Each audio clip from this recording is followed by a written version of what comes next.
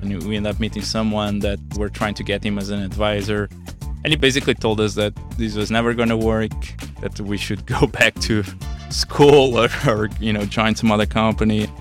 Welcome to the Decibel Podcast. Today, I'm here with my friend, Ricardo Oliveira, co-founder and CTO of ThousandEyes. For those of you that don't know ThousandEyes, it is the Google Maps for the entire internet, giving every company a real-time view as to how their traffic flows through the internet today. The company was an untold success story until it was acquired by Cisco just a couple of years ago. Ricardo has been a founder advisor here at Decibel and a great friend to many of our founders, and I am very excited to have him join us today.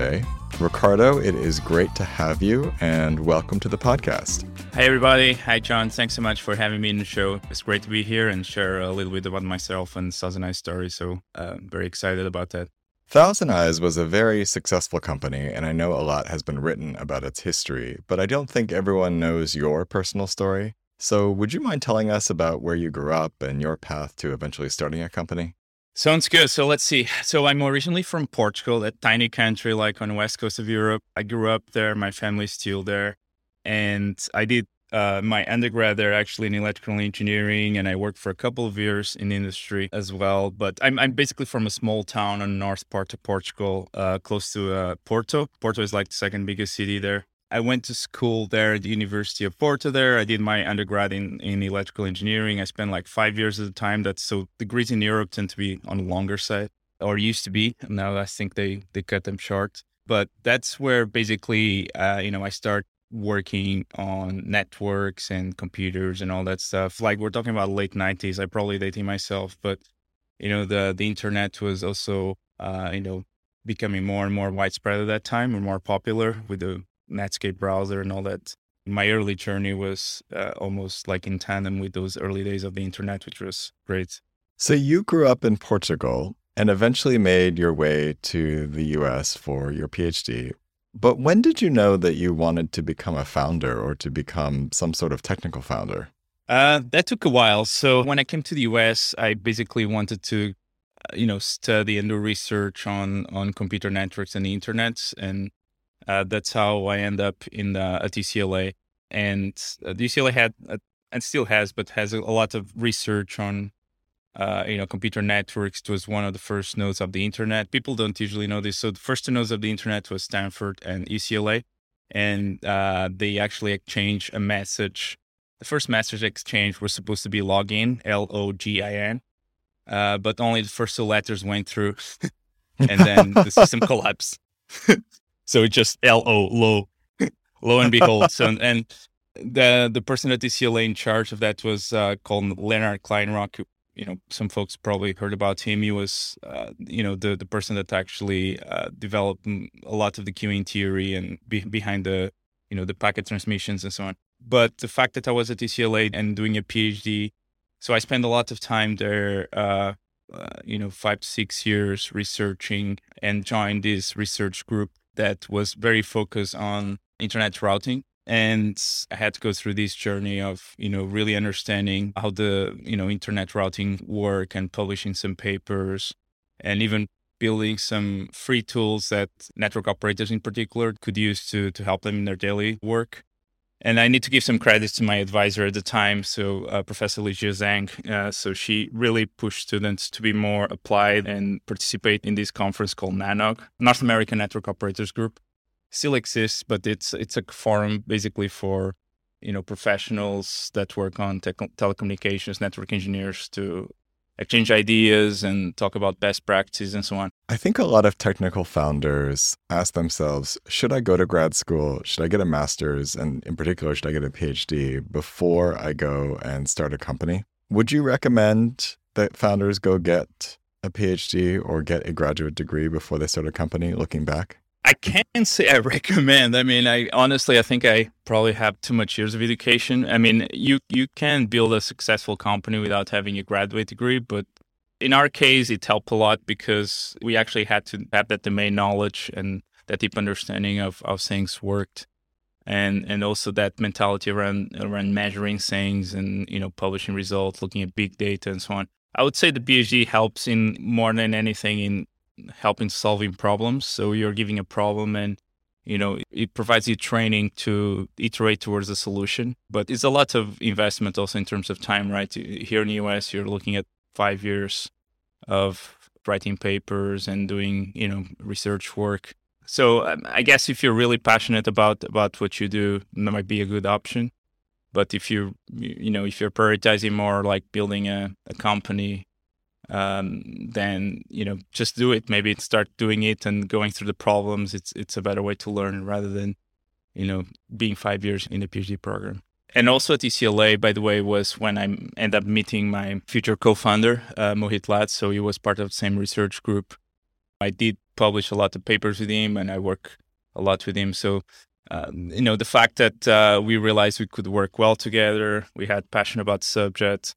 So that planted the seed that we could probably do something significant. And in particular, when we look at in the state of affairs around tools for network monitoring, we realized there was a big gap there, because most of the solutions that we look at were more focused around data centers and local networks, but there's really no solution out there for internet-wide visibility. So, since you've mentioned Mohit, I think it'd be great to bring him into the story now. And for those that don't know Mohit, he was the co-founder and CEO of ThousandEyes, and we've also had him on the show. He has famously described himself as somebody who was effectively unemployable until he started a company with you. So I'd love to get the whole story. When did you first meet him? And what eventually led you guys to start ThousandEyes? Right. So I think I met him on my second year of my PhD. And at the time, he was already working at the research group I would join. And he was my teaching assistant, I believe, or he was helping the class that I was taking from his advisors. So that was my first kind of contact with Mohit. And I still remember like the first Mohit picture that I have in my mind is someone like with a t-shirt and flip-flops and sandals, actually, not even flip-flops, and jeans. And you would answer any questions you have around BGP and explain BGP to people and so on. And also using chopsticks, which is a technique that I never saw before. So that was pretty fun. So that was first contact I had with him. And then eventually I joined the group there where he was working. So we became like peers, part of the same research group. And that was really what started our collaboration at that point, because then we started basically publishing papers together, doing research together. And if you look at our list of papers, probably most of them have both of our names there. So that was basically how everything started. And in 2009, you guys decided to start ThousandEyes. But let's go back in time. This was a terrible time to start a company. What gave you guys the confidence and the inspiration to do that? That's a good question. Yeah, and you're right. It was a really bad time, and not only that, like we were in LA at the time, right? So LA is not known for have a very big community around the enterprise space. So we basically had to think, what can we do to maximize our chances of success, of actually, getting some funding and, actually bootstrapping or starting the company. And we decided two things. First thing is we need to get out of LA and move to the Bay Area. By the way, this might not be applicable currently. So this was at the time, we're talking about 10 years ago. And then the second thing is let's try the government funding route and go through a National Science Foundation SBIR program. So that's a program that basically helps academic projects to be commercialized. So they give you a small grant, and basically there's no strings attached there. There is a lot of paperwork and red tape involved there. But those two actions that we did, I think, really help us, because we didn't have a lot to network here in Silicon Valley, right? So having the government being our major sponsor really helped there. And then as we moved here, we start definitely building that network and getting to know more and more people here, and then things definitely improve in terms of of the ecosystem support. But it took a while to get there. You started ThousandEyes in Los Angeles, out of a university, in 2009. So not a great time to go ask venture capitalists for money. You ended up getting a government grant. Looking back, would you recommend that founders consider government grants as a way to get themselves off the ground? No, not this day and age. No, I mean, look, it's certainly an option for some some projects potentially if they're very academically rooted projects.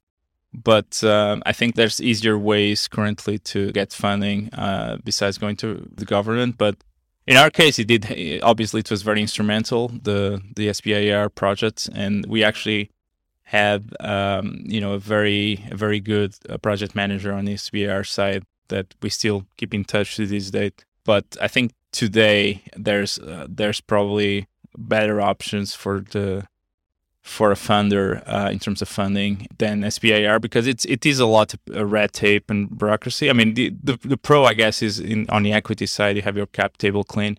You don't need to sacrifice equity. But the amounts also are not, especially for the current markets, are relatively small, right? Our first tranche, I think, was about 150K.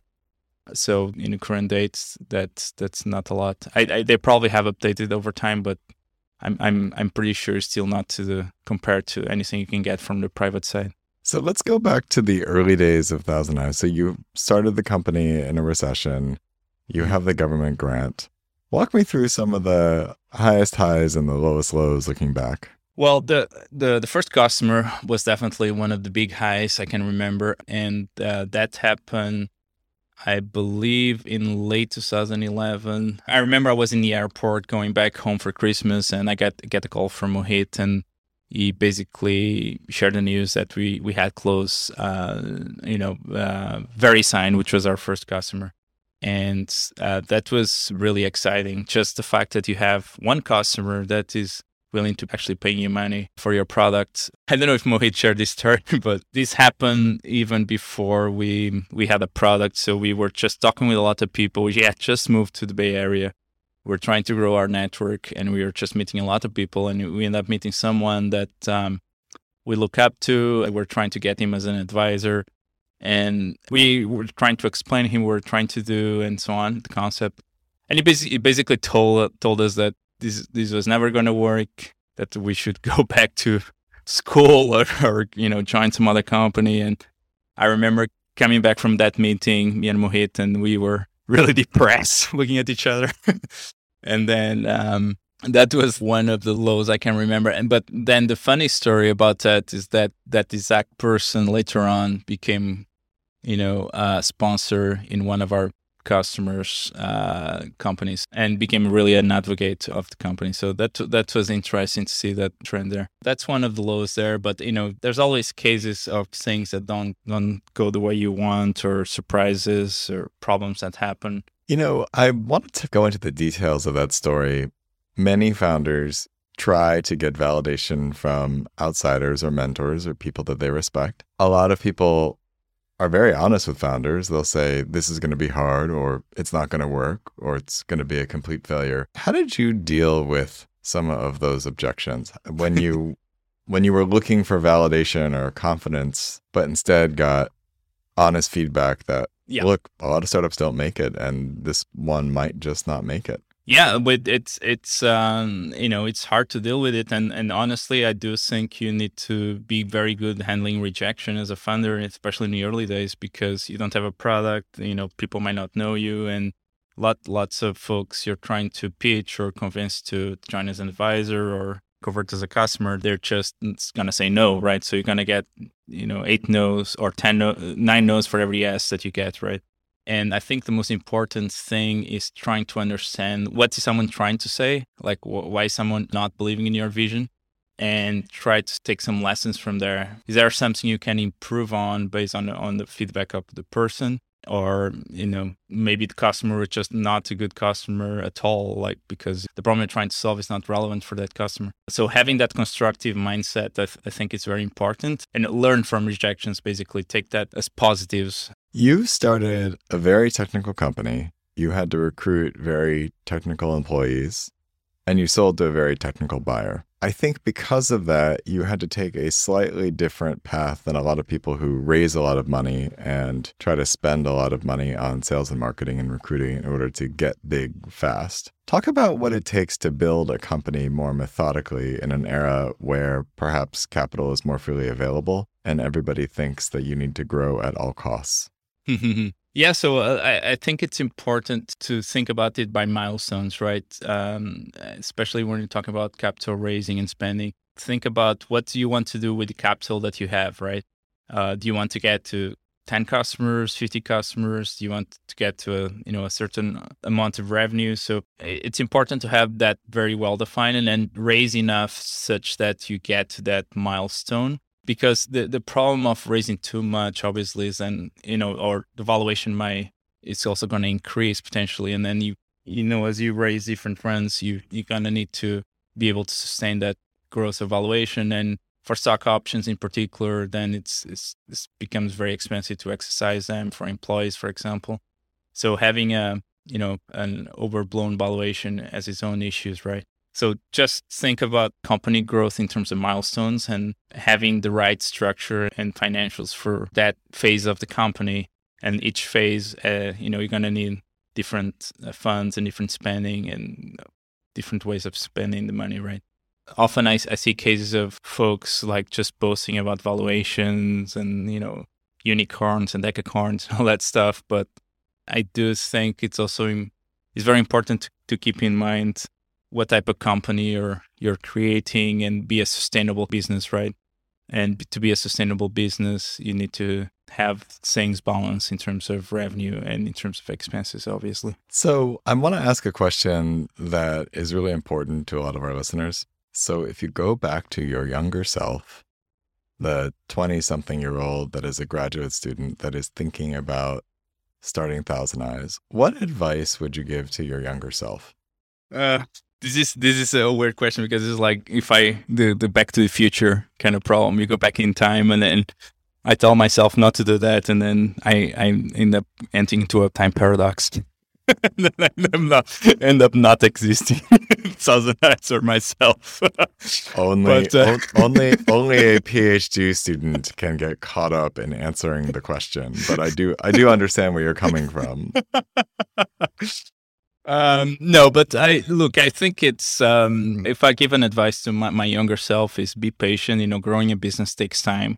In our case, it took almost, 10 years to the M&A event, right? So it's a long time and you need to be patient and things will happen. And the important thing is to solve the problems that you face. I mean, if you're confident that you're solving the problems and making progress and you're improving, I think that's the most important thing. And having also like a co-founder or someone that can basically go through the problems with you and be there on a journey with you all the time. I think that's important because if you're by yourself, it's hard because you might not have someone to talk to. If you're down, there's no other person to bring you up. So that's always tougher. But yeah, coming back to your question, I think in my case was, just be patient and, things will happen.